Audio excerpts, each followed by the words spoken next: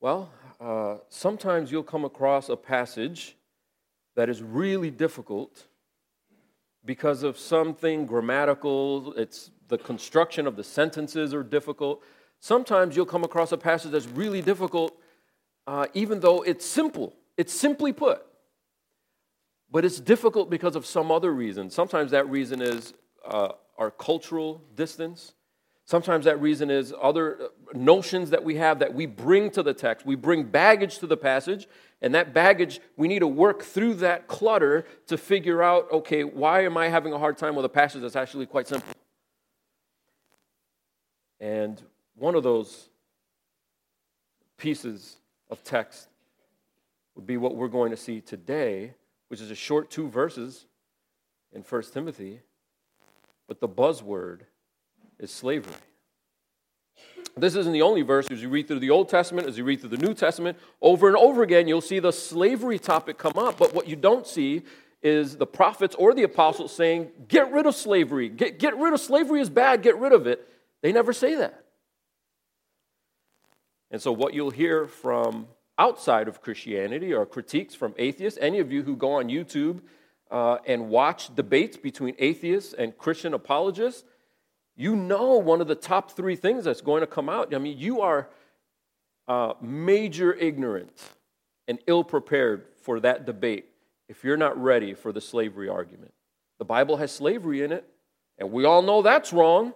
So if the Bible approves something as evil and as horrid as slavery, how can you possibly take anything else in the Bible seriously? Now, you've got to be ready for that.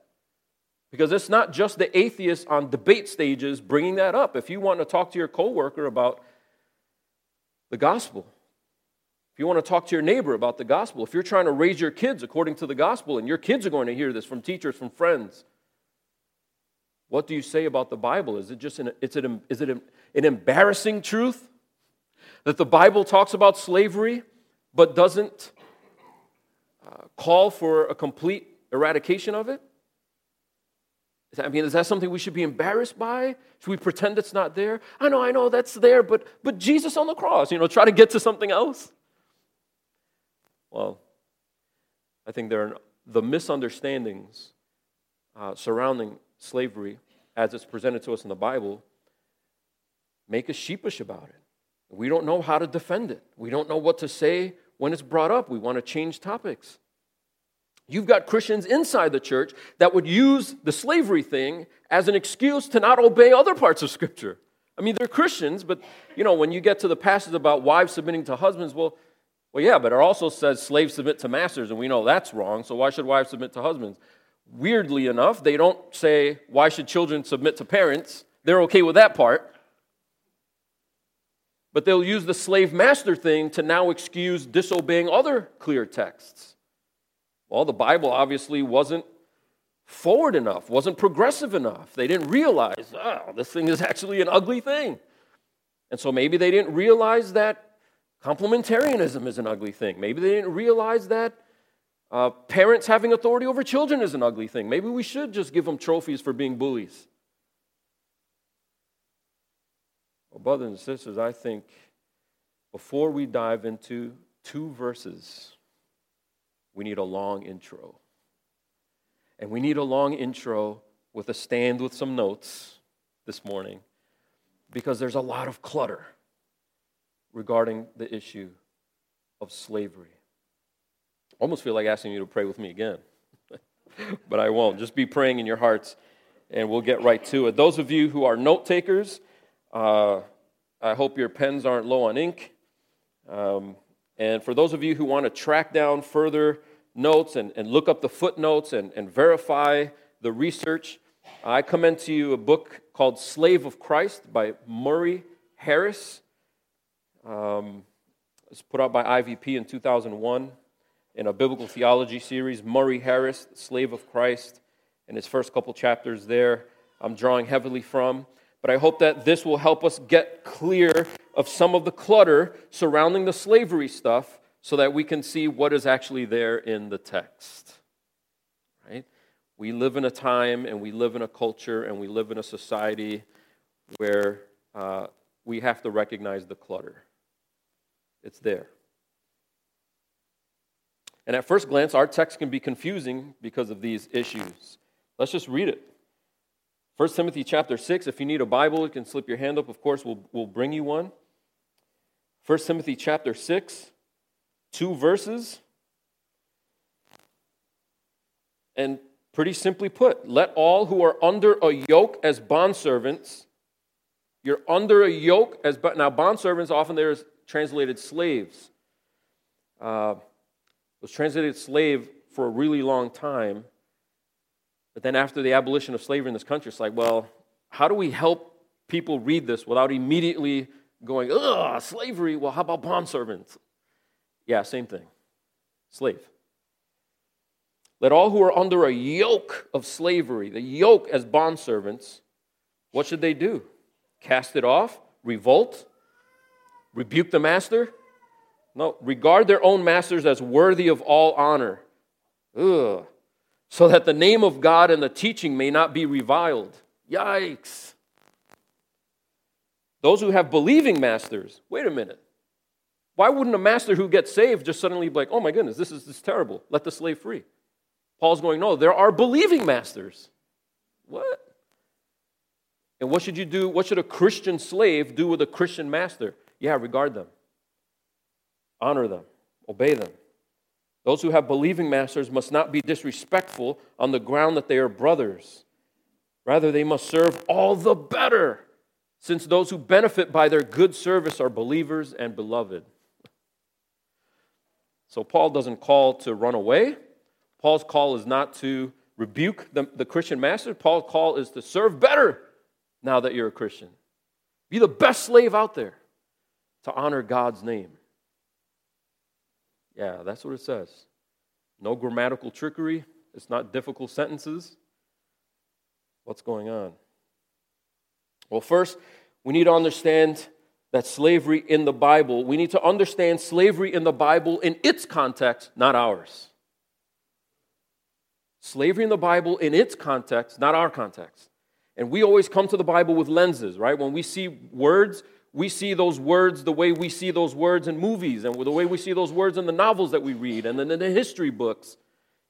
But we need to come from the text where the text has its own background and not foist our background onto the text. And so when you're reading about slavery in the Bible, you've got to think not of American slavery or New World slavery. You've got to think of Jewish, Greek, Roman slavery, and especially the Roman context.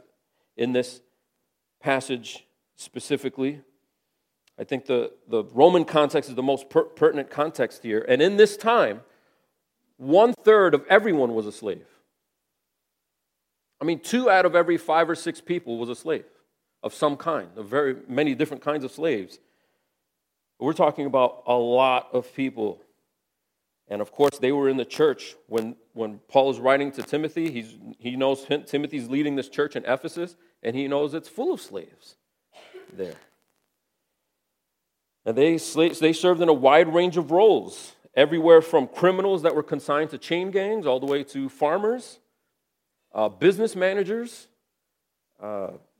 physicians, doctors, right? So slaves served in all kinds of different roles. And essentially, any role that was offered to a free person, you could also see a slave serving in that role. So it wasn't slaves are for sweeping the streets, and then only free people can be physicians. You can be anything, pretty much, as a slave. Some slaves owned slaves. I mean, it just was a different kind of system.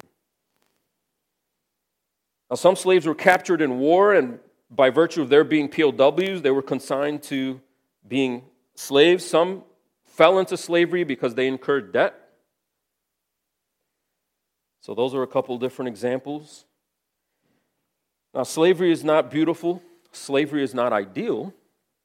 But there are some key differences. The slavery that Paul has in mind versus the slavery that we might have in mind when we go, oh! Right? There are some key differences.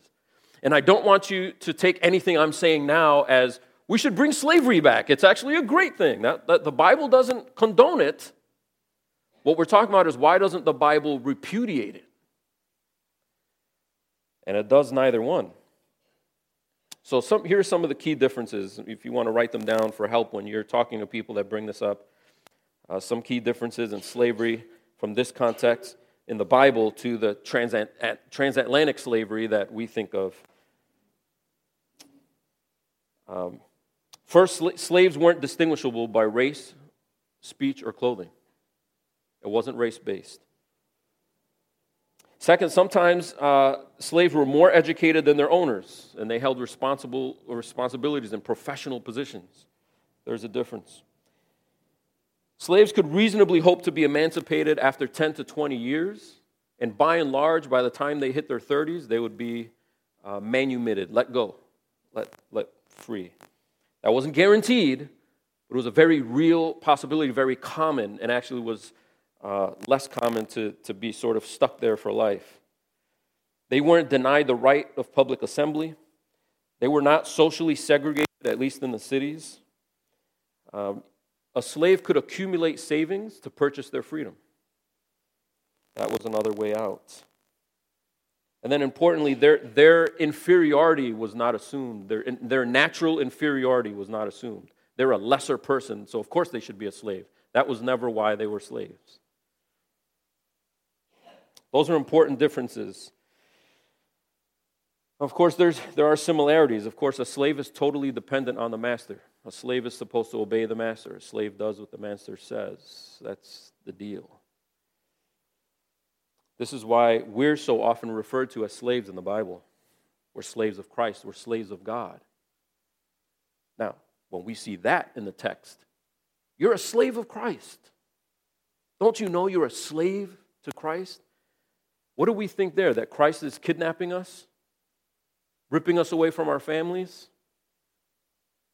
Do we think that Christ absconded with us illegally somehow? That he abuses us? Exploits us? No, we don't think that. We just think he owns us. He has rightful ownership over us. Now, in this world, that was a legitimate thing. Some slaves were rightfully owned by their masters, and it doesn't automatically assume exploitation or abuse. And that's why the Bible can refer to us as slaves of God and slaves of Christ. So the New Testament views slavery a certain way. It assumes it. It's a given. Right? The Old Testament nor the New Testament says, hey, here's a good idea, go get you a slave. Never says that. It just assumes that when you're writing a letter to a church, the church has slaves in it. But when you're talking about a people group, you've got slaves in this day. And so it assumes it, but that's not the same as condoning it or endorsing it.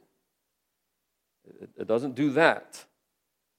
And that's an important distinction. When you're talking to somebody, they say, how come the Bible endorses slavery? Show me the verse.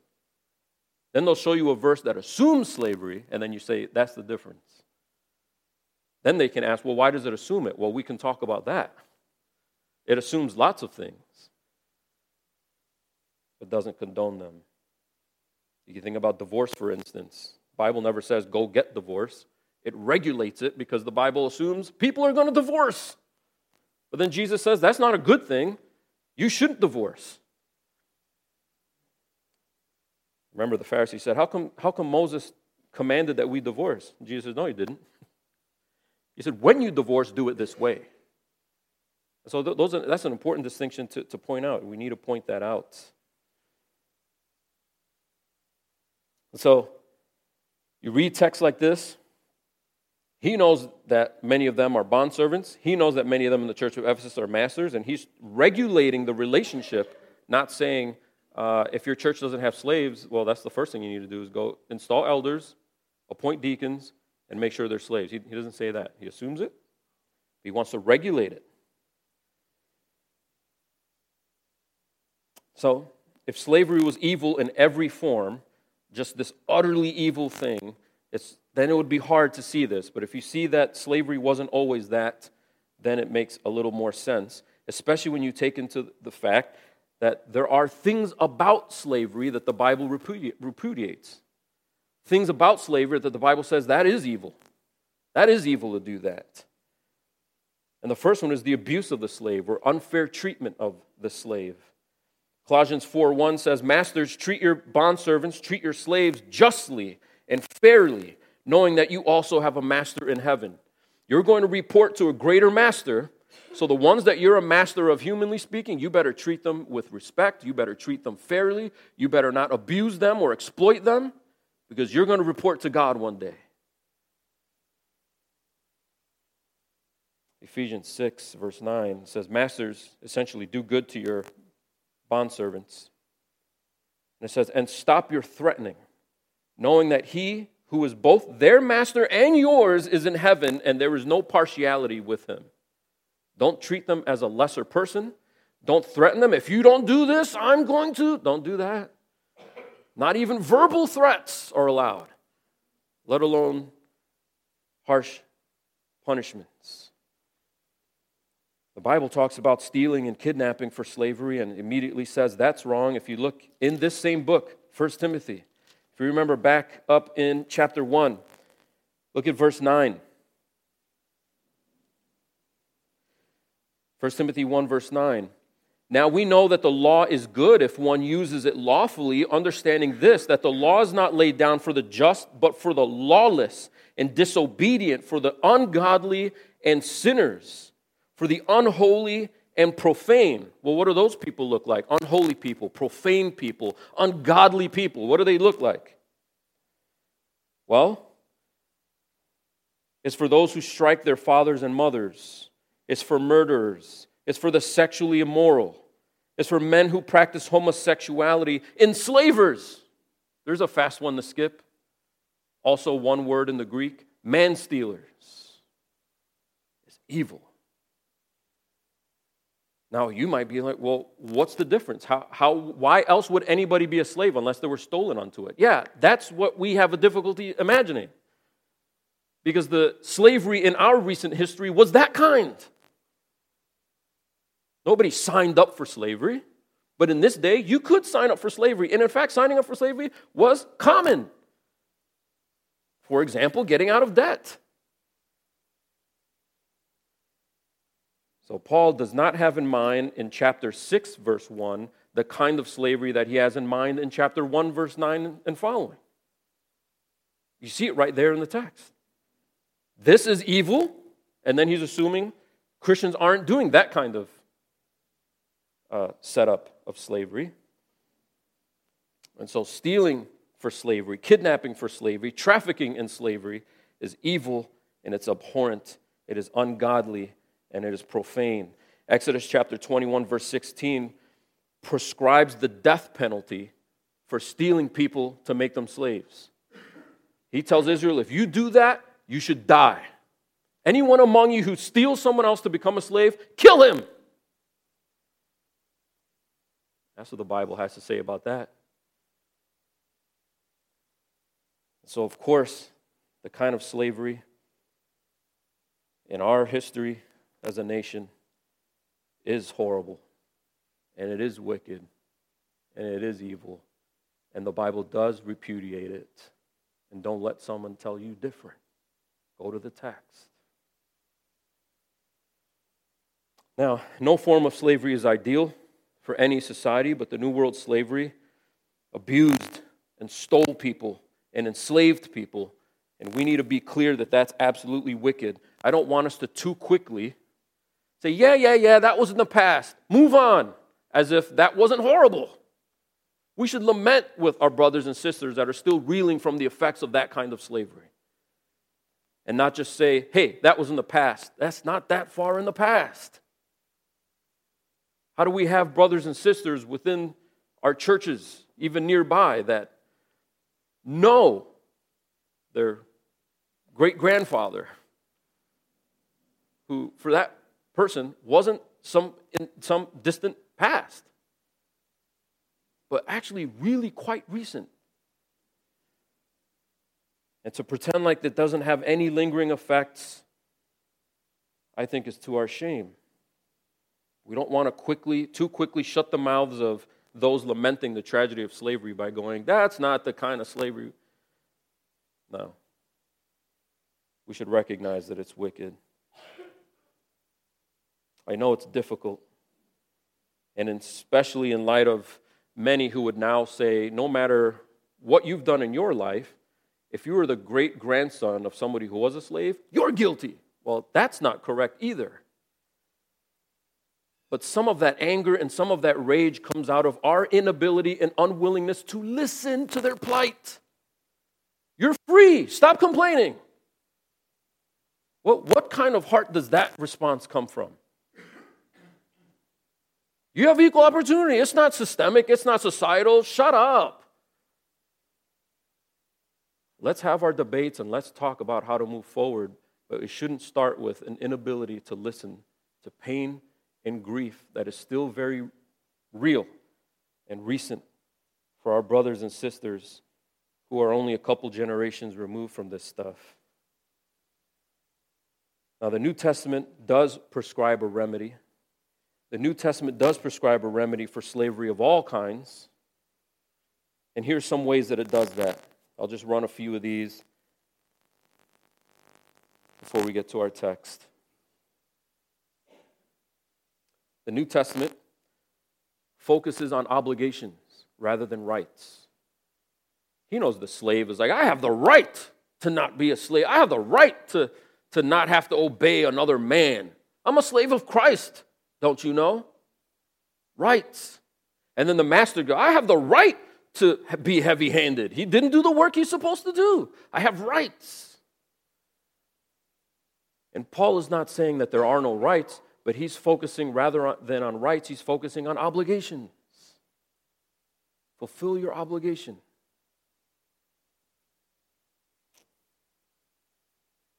Well, another aspect that we see that the New Testament does to sort of upend slavery from within is that the New Testament elevates slaves to equal status with masters, and that was distinct. How do you have Paul telling the Galatians, in Christ there is no slave or free? And then in other verses he's like, hey, slaves, obey your master. Well, which one is it? I thought there was, Paul also said there's no male and female. That doesn't mean there is no distinction. He just means equal status between males and females, equal status between slave and free. And that was distinct, and that was new for the church to be hammering that home.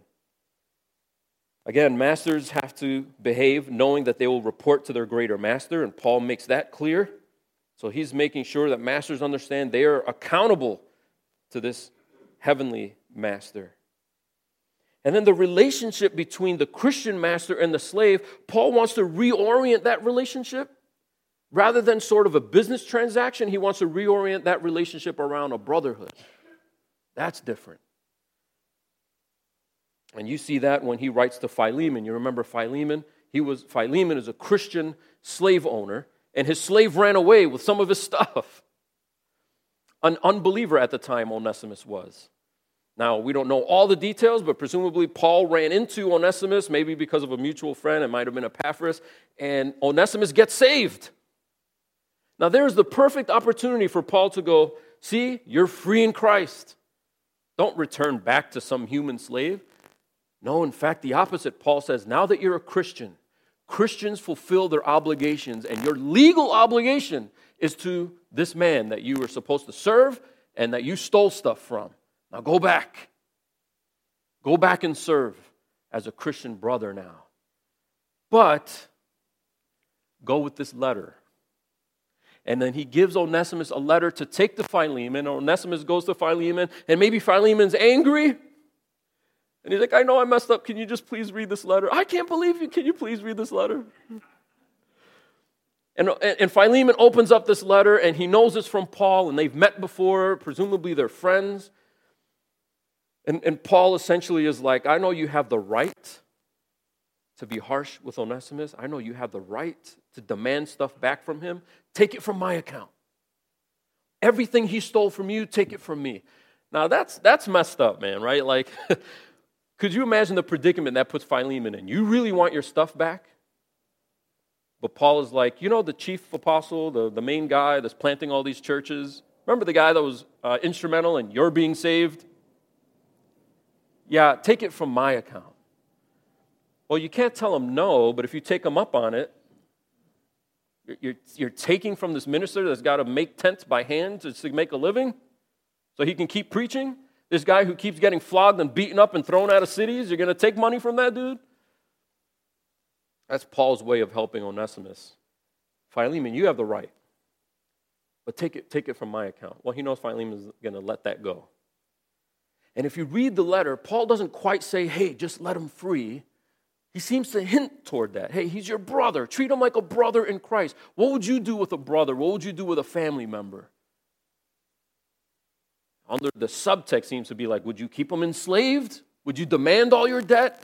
Would you demand that he finish his obligation? You have the freedom to set him free. And so you see Paul going, we're not trying to do this from the outside and change Roman culture, but we can do it from the inside. And you can be a different kind of master, the kind of master that maybe doesn't take 10 to 20 years to manumit the slave, to set him free. Maybe it doesn't take 10 to 20 years. Maybe you can do it now and release him of the obligation.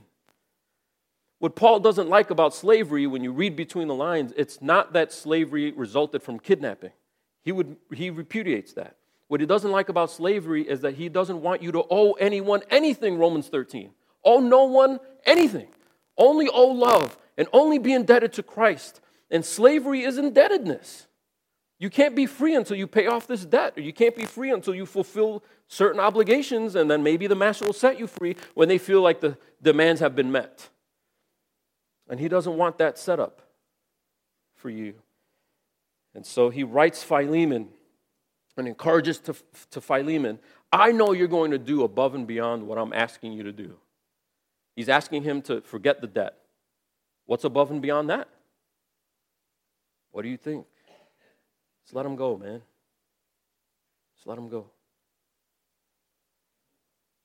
So we see Paul addressing that. You can think of that song that we're going to be hearing a lot soon. If it's up to some of y'all, we're already hearing it, but Christmas songs really should be appropriately played after Thanksgiving. I'm just kidding, I don't know. That line in O Holy Night, chains shall he break. Why? For the slave is our brother. The New Testament doesn't want to change slavery from law, changing the law. The New Testament wants to change slavery by changing your relationship with the slave. Is he your brother? Well, then break the chain then. Why would you enslave a brother? That's the New Testament voice. It's interesting when you read 1 Corinthians 7, Paul, it's a difficult word for many, but he says, I want all of you to remain the way you were when you got saved. You know, were you married when you got saved? Stay married. Are you single when you got saved? Stay single. It's really great for the church, for single people to have lots of energy and time and open calendar slots to do a lot of great things for the church. I commend you to stay. Were you a slave? Don't let it trouble you, he says. And then in parentheses, but if you can, that's the one situation I want you to change.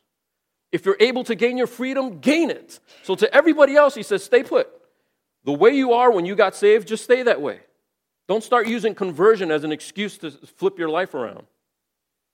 Unless you're a slave, then I do want you to flip that around. If freedom is available, get it.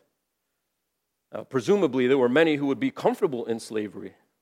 As long as my owner, master, has a successful business, I don't have to worry about stuff out there. I have a comfortable life.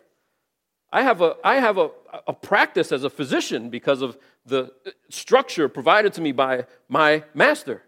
Those of you who watch like Downton Abbey, you see how servants of certain households are subservient to servants of other households, right?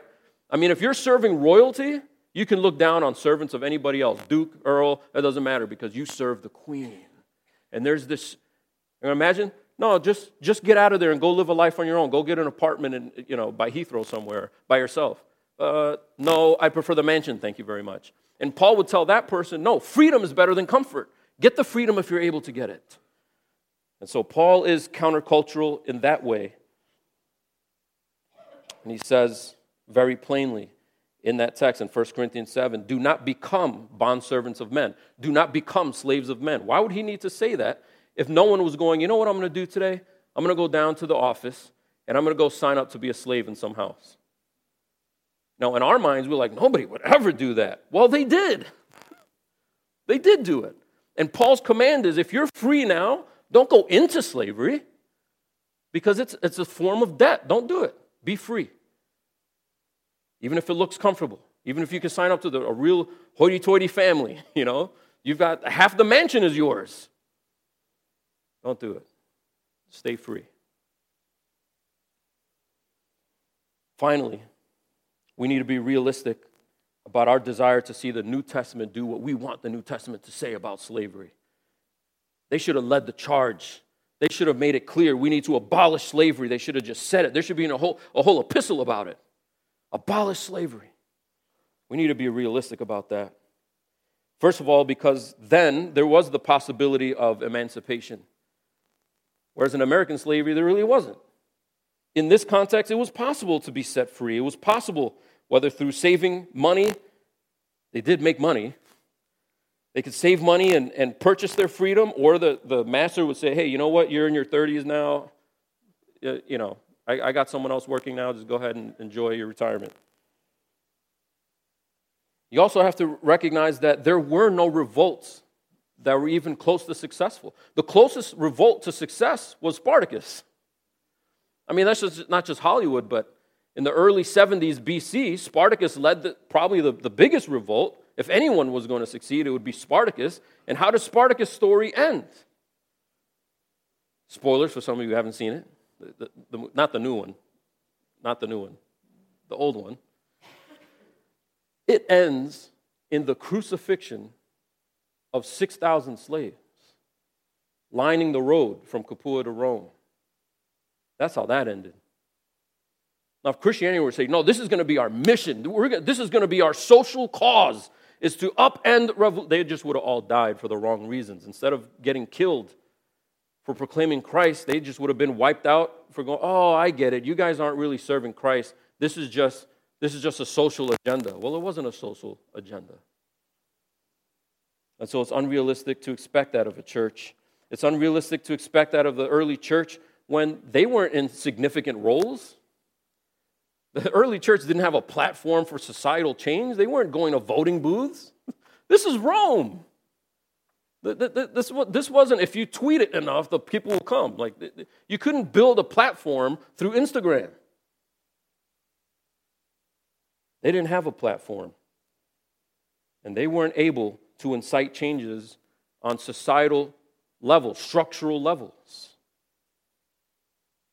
Finally, and I think most importantly, Christians were firstly concerned with societal change at the personal and individual level rather than the structural level.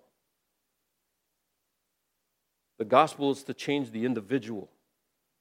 And if the individual is a master, he's going to master different. If the individual is a slave, he's going to serve differently. If the individual is a teacher, he or she is going to teach differently. The life changes because the individual has changed, not because Rome decided to change a law. Now, I'm not saying that we shouldn't be socially involved.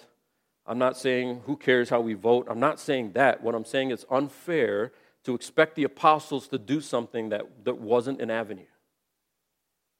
Now, when it became an avenue, some people will tell you Christianity has nothing to do with it. But that's just silly. To think that the abolition of slavery had nothing to do with the gospel. Christianity played the key role, if not an essential role, in the eventual destruction of slavery. But it started with the changed hearts within the abolitionists and social reformers themselves. So, here we see Paul. He brings up slavery. Obviously, he doesn't have a kidnapping form type of slavery in his mind in this text because he already repudiated it in chapter 1, but he still presses the gospel into the slave-master relationship in this text. So let's quickly look at these couple verses, and then we'll talk about how we should respond as Christians. Verse 1, let all who are under a yoke as bondservants regard their own masters. Their own masters, you're not supposed to regard everybody. You're only a slave to the one dude. But when it comes to that one person, you regard that person with respect. You regard that person as worthy of all honor. That is a difficult task. He's asking the slave not to serve like, oh, I can't believe you call yourself a Christian. You're making me cut these potatoes. No, with honor. I'll gladly cut these potatoes. What else do you want?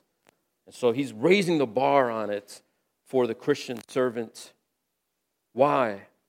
Because God right now is looking at how you perform in the situation that you're in, and he doesn't want to see you demanding rights. He wants to see you serving somebody else with your heart and with honor, because that honors him. Not, I should be on top. I should have equal stake. You should be cutting potatoes for me. I'm more educated than you are. No. Christ didn't do that. So you honor your heavenly master when you honor the people in this life, in the situations that you're in, that are over you.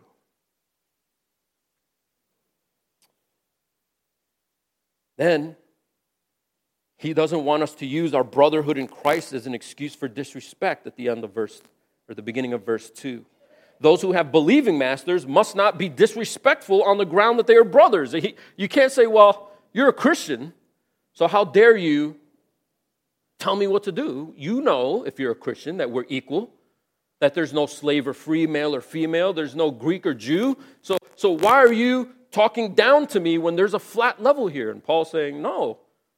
Societal structures remain intact, and the situation that you're in, if you're an employee and you have a Christian employer, you can't just be showing up late, and when the employer tells you, hey, you shouldn't be late, hey, we're brothers.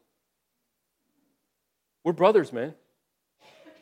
No, Paul's saying, if he's a Christian, if he's a non-Christian employer, you better show up on time. If he's a Christian employer, you better really show up on time. Because not only are you serving a higher master, but you know you're helping a brother. You're helping a sister. And that should incite more vigor in your service, not less. Now, I'm not saying that slavery is the same as employee-employer relationship, but I think the undergirding principle is when you are in a situation and there's someone over you, the drill sergeant tells you to do push-ups, you don't go, well, he's a Christian drill sergeant, I can slack on the push-ups because wink, wink, he knows I'm a brother. You better get down. You better push that ground, especially if the sergeant is a Christian.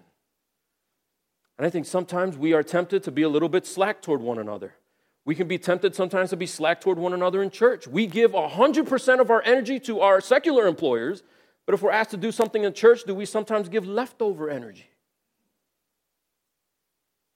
If somebody pays you top dollar to do something, and you do it with fervor then, but if a Christian asks you for a favor and you say yes to it, do you kind of give leftover energy to that? Paul's saying, do that like you were getting paid, brother, because you're serving a brother. Do that, sister, like you're getting paid for it because you're serving a sister. It raises the bar. It doesn't lower the bar. And we don't want to go, yeah, he's a Christian. We go to the same church. He understands. No, we don't understand.